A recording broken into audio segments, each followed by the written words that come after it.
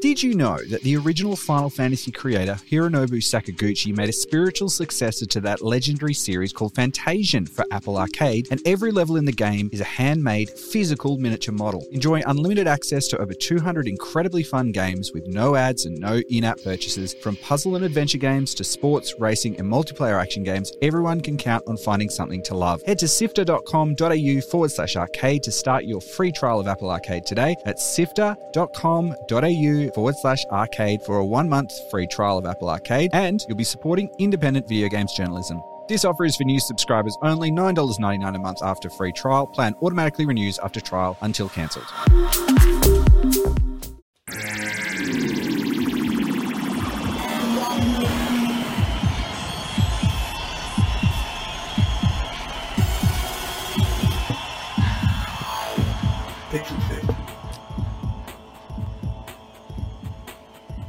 Welcome to Pixel Sift. It's Perth's own weekly video game podcast. Each week we traverse the video game universe and some of our own country, actually. We do traverse across this country to get you the topics that matter to you.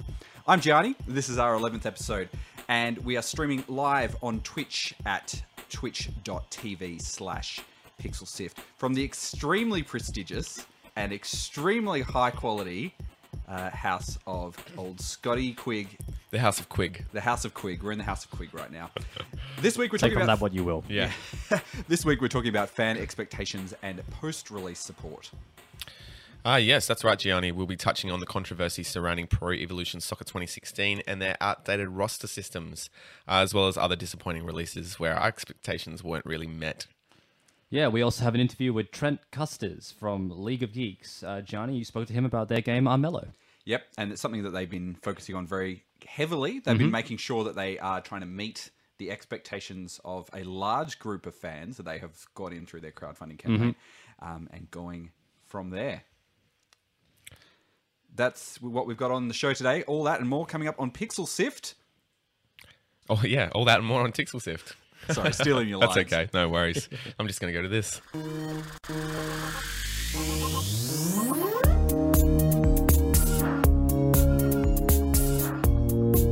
You're listening to Pixel Sift. That's right, you're listening to Pixel Sift. We are a weekly video games podcast, and we are available on all the sources that you would, I guess, usually find podcasts. Yeah, all the usual delivery systems. You can get on there, find everything on there. This week, I had the distinct pleasure of visiting the Arcade in Melbourne. It's a gaming co-working space that is home to some of Victoria's gaming devs.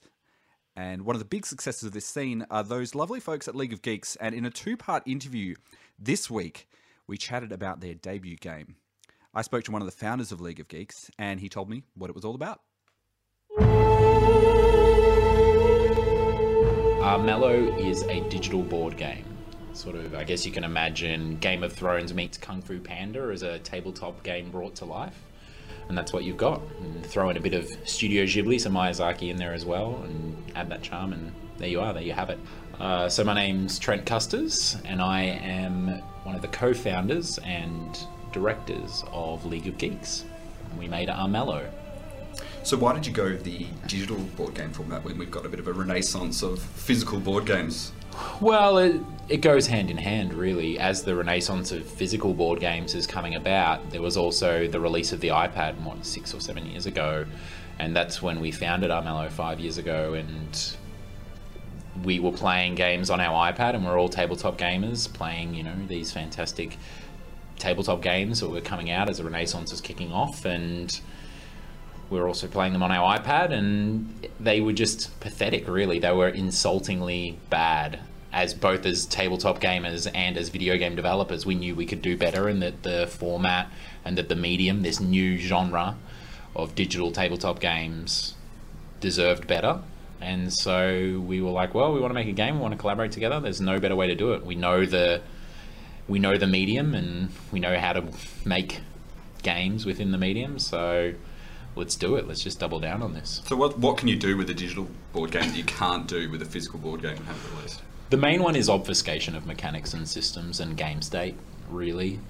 Which is funny because that's, you know, where some of the criticism has come in about the game, but that's where we explore a lot of it. So the perfect example is stealth. In a tabletop game, you have a character on the board and there's stealth, but for me to actually see them, I need to roll my dice and blah, blah, blah. But they're there. I know where they are on the board, and obviously, even on some subconscious level, that creates a bias, and that factors into my decisions within the game.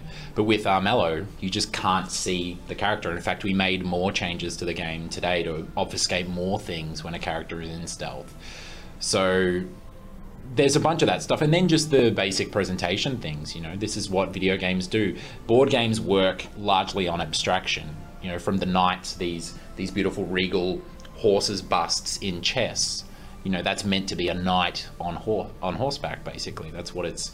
But we deal in abstraction a lot in tabletop games. And what video games does, or what it provides you, is we can actually bridge that gap further. We can make things more literal. We can remove or reduce the amount of abstraction needed. So instead of having these little coloured pips that you're moving around the board, we have fully animated characters that move around the board and, you know, attack and growl and you know, do their boast animation, and are living, breathing entities for all intents and purposes. And so that presentation level is huge. For example, when we brought it onto the digital platform, that was one of the first things that we figured out. It's like, okay, can we make seamless tiles, and can we have clouds, and how many in the game, and how many characters can we have on the screen at any one time, and let's get them animating. And you know, we had birds in the game before we had our quest system. Did you have to do it physically in pieces of paper? And yeah, we prototyped Armello on paper for about 8 months before we actually touched a line of code. And so that was when we were working out of hours, when we were first getting things off the ground, and we were designing the profit share point system in the background. And so while we were doing that, we were coming together every week and having like meetings, design meetings, business meetings, you know, the company meetings. And we would also play test the latest prototype. And so it started off, Blake just brought one in, and it was just like ruled up satellite imagery that he printed off onto a big piece of paper, and then he wrote up some units on pieces of paper, and we played like this little war game. And then it was like, okay, we'd stop, you know, sort of halfway through or at the end of a game, and we have a big design debrief. What did we like? What didn't we like? What does it need to feel more like? What can we leverage better on digital platforms, blah, blah, blah. And then at the end of that, we'd obviously have a bit of a bunch of things that we want to change, and then someone would put their hand up. Someone different would put their hand up to implement those changes. And so, you know, then Ty would take it the next week, and then I would take it the next week. So that's why you've got this game that's sort of this hybrid mix of tactical, like hex-based battle, you know, that you would see in something like a Memoir 44, and then you've got this amazing like card play, and then you've got this deep narrative dynamic quest system, and the character role playing, because those sort of three things are Blake, Ty, and my interests, right? So there was that tug of war in equal directions that brought that. A big part of playing board games is playing with other people. Yep. And was there, when you had to make the decision to not have any, I guess there's no local multiplayer in the actual game. Yeah. And was that a design decision versus, you know, you'd give up some of your obfuscation of stealth and things like that by having everyone in the same room? Yeah, we knew there was talk of hot seat or pass the pad, because we were originally aiming the game at iPad, and so we had spoken about pass the pad at an early stage, but very much from almost day one, it was going to be a game that was you play on your own device, whether it be an iPad or a PC, and you play with people on their multiplayer with the connected devices, so they have their own device. Because we knew that we wanted to, one of the biggest parts about being a digital board game is that we're here as one of the first people or studios to work in this genre, to explore this genre. We had to experiment with obfuscation of game state, and so that was a big thing for us. And we knew that if everyone could just see what was happening on the same screen, then so much of that intrigue and the backstabbing and all of that comes with Armello, and that political side of things, the Game of Thrones part of our game, that just wouldn't be there. It wouldn't have survived that hot seat environment, because a lot of Armello's really information is power. And so, and we lean into that a lot. One of the things when I was playing the game is I noticed there's a big element of the randomization of rules, very similar to like Final Fantasy Tactics, where you have the judges kind of playing all these different rules to mix it up. Is there an advantage in having a digital board game that you can release expansions and go, well, we're going to put a weekly rule set or something like that? Yeah, totally. So we've just added in V1.1, which is our first major update. So Armello is being continually updated, just as if we were in early access, even though the game's seen a full release, and we're continuing to support it with free major content drops. And our most recent one, V1.1, Armellian's Raw, added house rules. So now you can actually just go through and change a bunch of features. And no doubt when we do our next update, V1.2, that will have new house rules. And we can just push, this is the beauty of digital platform, is that we can just, if the community says they want something, there's no manufacturing, time where things have to get sent off to a factory. You don't have to order it or leave your house or anything like that. It's just boom, it's right there. And we can just throw it in the game. So yeah, there is a lot of cool stuff, and of course, we can just tweak little things and experiment, fool around with different gameplay modes. It's great. And are there any mechanics that you would just, I guess, retire in a future patch, or would you get to a point where you're thinking, well, this isn't working exactly how I want it to, and maybe we'll remove that and going into future? Or yeah, totally. We've done that a bunch of times all the way through early access. We pulled a bunch of systems, and we'll do it moving on. Like nothing's sacred in the game, really. Of course, the goal is to make the game as good as it can be, and a lot of the time in game development, that means cutting things, And so if something has to go, lest it, be one of our favorite features, it'll go if it makes the game better, if it makes the experience better for the community, for sure.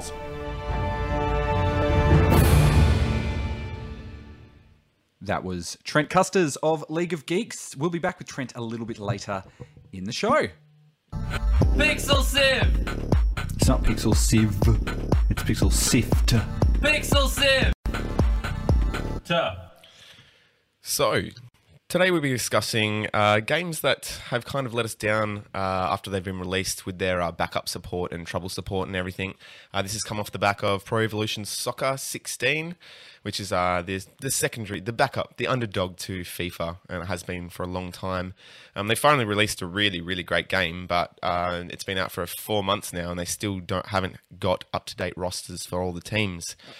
Which is, as far as sports games go, for people that are really immersed in that kind of the gaming of sports, it's a big deal. All right, so run me through exactly what happened there. So basically, the game was released 4 months ago. Okay. Past a transfer window, and they still didn't kind of update to that date. Like they released after the transfer list had closed, the transfer window had closed. I see. And they still didn't keep it up to date. So, and still 4 months later now, they've only released one update.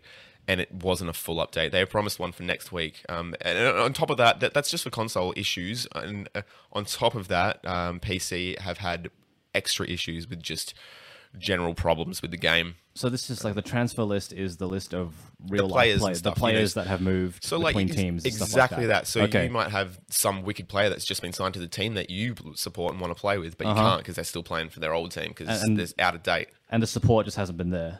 Yeah, not at all. Right. And there's been a huge complaint about it. It's been, a hugely covered issue, and just nothing's been done about it. There's a difficult, I guess, for a lot of these companies that are developing these games, that they've got to manage the expectations of their fan base. And a lot of what they're trying to do is they're trying to sell these games to these fan base, saying, yes, why would you buy my game versus someone else's game? Because we're going to be providing X and Y, and we'll be doing all these different things in order to do that. So something like that in a sport game where rosters and player movements between teams is very important. And part of what people do is they not only simulate the season as it goes along, but they also go through and they will, play them out exactly as is. They'll play matchups and things like that. You've got to try and maintain that on. I think when your backbone is such a persistent world as the real life league, I think you need to have these updates come out when they're scheduled and when they're relevant, because otherwise then you just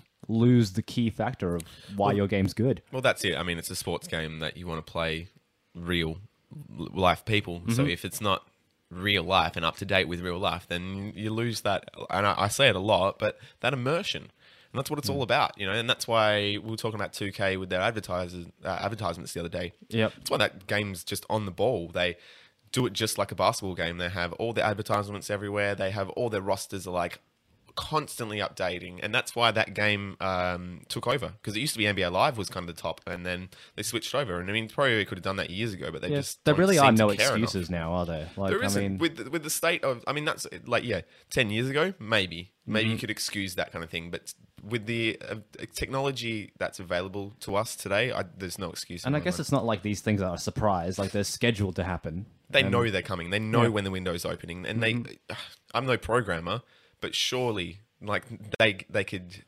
compensate for this, But, like, or it- allow for it. Programmer or not, the game is promised that it would keep up with these things. It's a mechanic. I'll So- tell you what, Let though. down your fan base. It depends on what you do, and often these things as well can come down to a money game.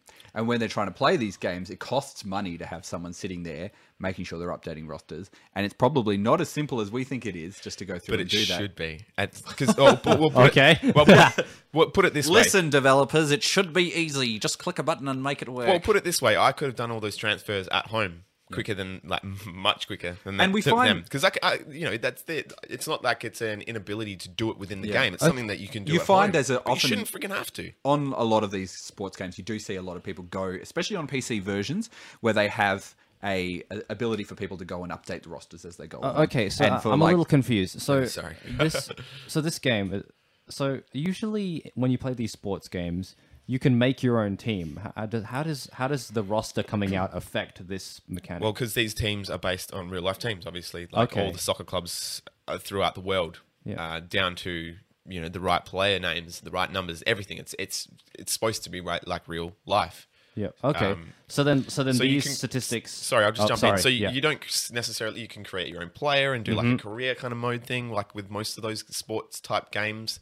So it is about playing with real teams, and you might have your own player for you, but you don't have your own team. They're constitute real players. Or sometimes you just slot into a real Yeah, exactly. team and You you're- slot in as a player. Right. Ronaldo's on the bench or something like Yeah, that. for or, Scott Quigg. Sorry, David Beckham. Just take a break there. Happens a lot. It's interesting. Look, this is something that we've come across now because we've got an internet-connected device, and if you were playing on the PlayStation era, no one expected the roster to be up to date. We just expected it from a certain point, and then we've gone from there.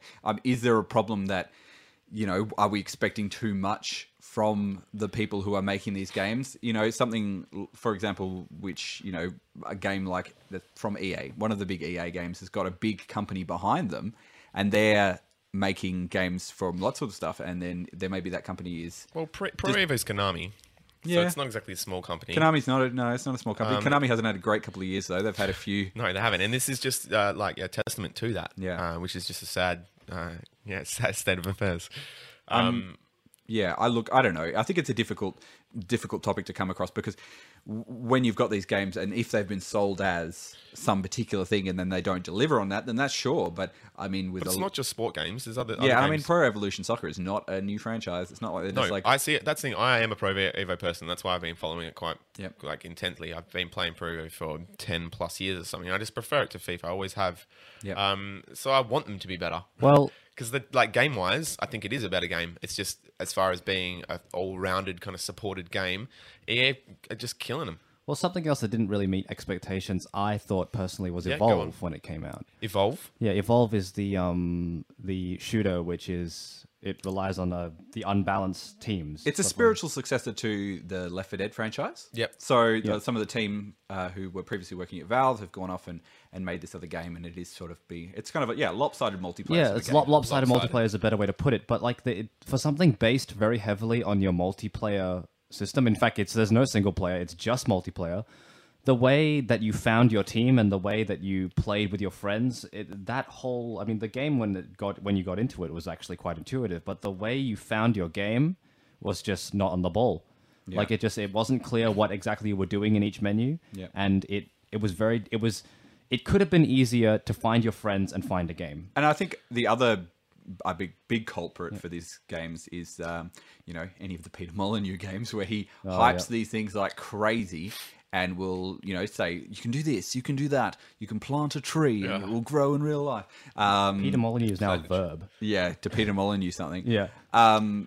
But even if you speaking of evolving, if you remember the Spore game that came out, which was I guess it's sort of like a sci-fi multi-stage sort of game. Yeah. When that came out, everyone was like, "Whoa, Spore is going to be this huge next spiritual successor of The Sims, and it's going to be something like that." And when it came out, it sort of people's expectations weren't met. Whether that was to do with marketing budgets or maybe they didn't communicate to the audiences they should have done as they were going through the process. It's a difficult kind of process to kind of go through. Yeah. Like I said, it's they're not alone. There's plenty of other games that do it. It's just I feel like if games are going to be of kind of like that stature, games of that stature, they need to, especially ones that are competing with such huge kind of franchises like FIFA, they need to be better. Would you like to see game companies moving into, instead of having to long-term support these games, and I understand they want to sell their next roster of games as they go through, but would you like to see them open it up to the fans who are super passionate about it and get them to manage the rosters and maybe have like a mod website, which would be like, subscribe to this RSS feed and then every new player roster can come in here, or you can be like, well, we're going to play crazy leagues or whatever, and you could subscribe. Yeah, okay, I like that. I like user-generated rosters. Yeah. That way, if you put it from the outset, saying the company themselves, they're not going to be the ones that are going to be chasing after this because they're going to be moving on to the next things. They're going to give you the bare bones. Yeah. And a lot of games, like once they've got the bare bones, think of all your sandboxy games. As soon as people take those bare bones and turn them into something crazy, that they are better for it. So, I mean, would that be a better solution? Do you think? I mean, I can't say that it won't be because it does sound like it would be good. I mean, it's not without its risks and issues. But yeah, that sounds like a great idea. It would be nice. All right. Well, let's get into the second part of our interview with Trent Kusters. He talks all about Kickstarter and managing fan expectations. So we have a good chat with him about that. That Kickstarter number, basically the 200K that we asked for, AUD, that just came from a bunch of research and then a bunch of maths, essentially, just crunching all of that down. So we're very big on process here at League of Geeks. I think a lot of indie studios just typically rush into things, they're like, oh, I've got Game Maker or I've got Unity and I've got a friend who can code, and yeah, if we just try our hardest and we just make a game that is cool and all our friends like and feels really great, and I'll read up some articles on indie marketing and stuff, it'll all just work out, which is utter bullshit. So we're very, very process heavy and research heavy before we attack anything, whether it be Kickstarter, whether it be a marketing campaign, whether it be early access or full release, or even just speaking to a new platform holder like Valve or Sony or something like that. We go through at least a month of rigorous research and reaching out to other people who have had experience with the platform, both positive and negative, experience with the platform. And then we basically form an attack plan, and then we go about executing that. And that's what we did with Kickstarter. So I was fascinated with Kickstarter the moment it sort of, the gaming took off for it. And so I had a big spreadsheet where I was tracking the most successful Kickstarter campaigns and crunching all the numbers across, what the average backer spend is and what the ratio of, successes are, and, the number of comments for, in comparison to the amount of money that they made and everything. So we knew a bunch of things like that successful Kickstarters that tend to have a whole heap more money have higher number of comments, so we kept our comments actively going. But that 200,000 really, if we're talking about the number and just how we got there, that just came about by the fact that we knew that we were never going to ask for, like, it's Kickstarter suicide to ask for less than the bare minimum that you need, and just hoping that you'll get more. 305,000 AUD is what we ended up getting, and then we got, I think, 30K more or something like that in Slacker backers after that. But that's not even close to a third of our budget or a quarter of our budget. Like, the budget for Armello is over $1.5 million, really, when you count in-kind time and funding and our own personal investments of, cold hard cash and savings. So, and this is a bit of the problem with Kickstarter as well, is that the perception of the public is, if you go and you start Googling about Armello and you start researching it, you say, oh, whoa, they made 300,000 on Kickstarter, okay, and they got a bit of money from Indie Fund, I see, and no one knows how much that is, because it's not really, public knowledge. And you start doing the math in your head as someone just looking at Armello, you think, oh, well, okay, maybe it's like a $300,000, $500,000 indie project, but really it's 3 times that. And I think that's the case for every Kickstarter, really. Is it something you'd think about doing in the future for other stuff that you'd be working on? Or is it now that you've kind of hit that point, you can go, well, we've got other ways of... Yeah, we would definitely, like, it always was a last resort for us before. Like, if we didn't get that Kickstarter money, we would have packed up the project, essentially. I think now that we have where we're at with the studio and the success we've had with Armello, we wouldn't just go back to Kickstarter because, hey, we were able to get a bunch of money from Kickstarter. Kickstarter's seen as, especially from people who haven't done it before, it's definitely seen as free money. So if you really wanted to be a jerk, as people have on Kickstarter, you can probably walk with the money, right? So people are like, oh yeah, there's not a bunch of stuff keeping you pinned down to it, and then you don't have a publisher and blah, blah, blah. But really, at the end of the day, you do. You have 6,000 publishers, and you have 6,000 separate individual expectations of what the end product is going to be. And then you have 6,000 people there before the product is finished. In our case, a year and a half before the product is finished. So, you know, especially if it's your studio's first game, you have a community to manage. So we had a community manager on, like Lacey came on when she started as our community manager. We didn't even have a game that was released, you know? And so that all has a cost. And you slip up, and this is there are a number of issues with Kickstarter, but one of the biggest ones is, you know, the perception thing is what people expect from the project, and that Kickstarter promotes the ideal. It's like, give us money and we will make this. And it's like, okay, well, you got the money. Why has it changed? And it's like, well, things change every day. And so we had some changes that came through our project, you know, that some of the community wasn't happy with, like a very small section of the community wasn't happy with. And that created hell, like, in our lives for, I don't know, like a couple of weeks. You know, it was just horrible, horrible, horrible. So there are things like that you estimate that's not because we really stuffed anything up beyond, you know, what any normal person or developer would be capable of. It was just normal course of development. And so we could do a project and plan everything out perfectly, and then 6 months into it, something shifts and you're like, oh, okay, well now we're going to, which is a horrible feeling, we're going to upset a bunch of backers, but, you know, okay, now we've got to go to them and communicate why this is and blah, blah, blah. So what are some of the biggest mistakes that you made that you suggest to other people not to kind of keep an eye out for or think very carefully about when they're doing something like this? So, yeah, we have some very good friends at a number of studios around the world that have run big Kickstarters, and one of the big things that they said to us were like, stretch goals. Stretch goals will kill you. Watch your stretch goals. Like, don't even do them if you have the chance. But, you know, be careful about them. So we didn't do anything crazy like, hey, we'll come to Xbox and PS4 if we get $50,000 more or anything like that. But we still screwed up. Like, we said that we would do 12 languages, and it just ended up being a crazy huge expense. And that wasn't just because we chose to do 12 languages. There were other, you know, decisions that we made along the way that helped that become such a big thing. But yeah, like your stretch goals, and it's somewhere a lot of people email us or reach out to us for feedback on their Kickstarters. And that's one of the things that guaranteed in every email, like, why do you have this stretch goal? That's insanity. Like, think about, actually do the math on that. It's not possible, and it's not worth like hanging your studio for that. Just to get that extra bit of cash.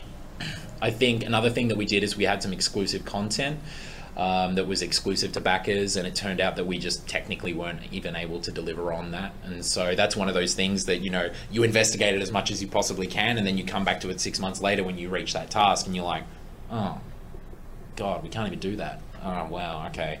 And so, you know, there's that's a big thing as well. So definitely be careful. It's just be careful what you're offering, you know, or what you're sort of committing to. And then I guess just, it's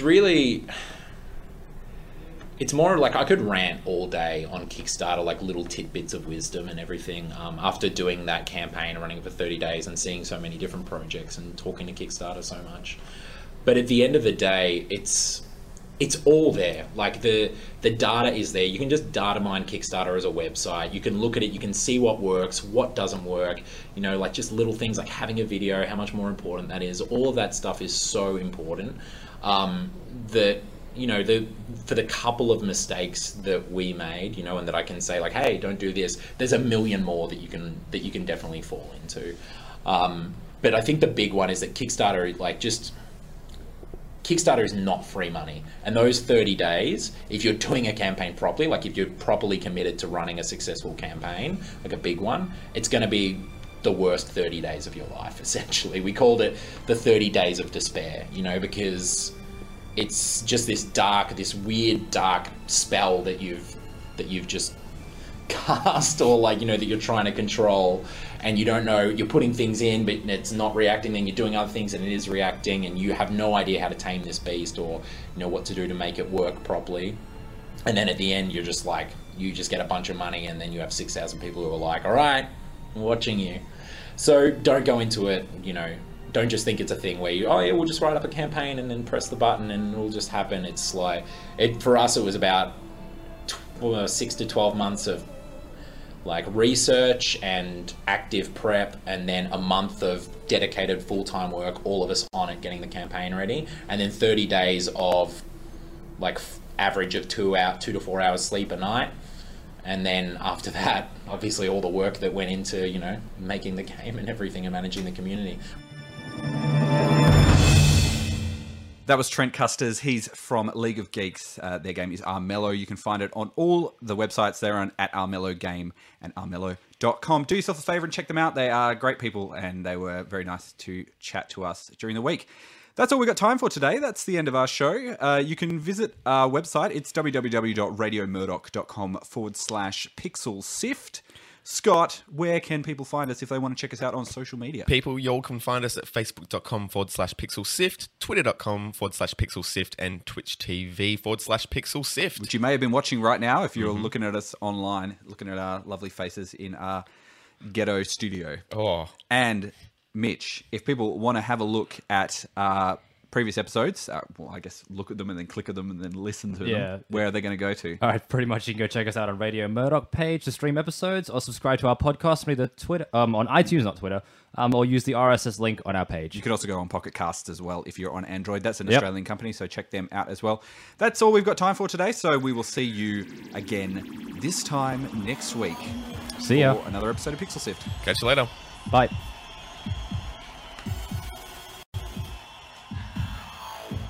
Pixel Sift.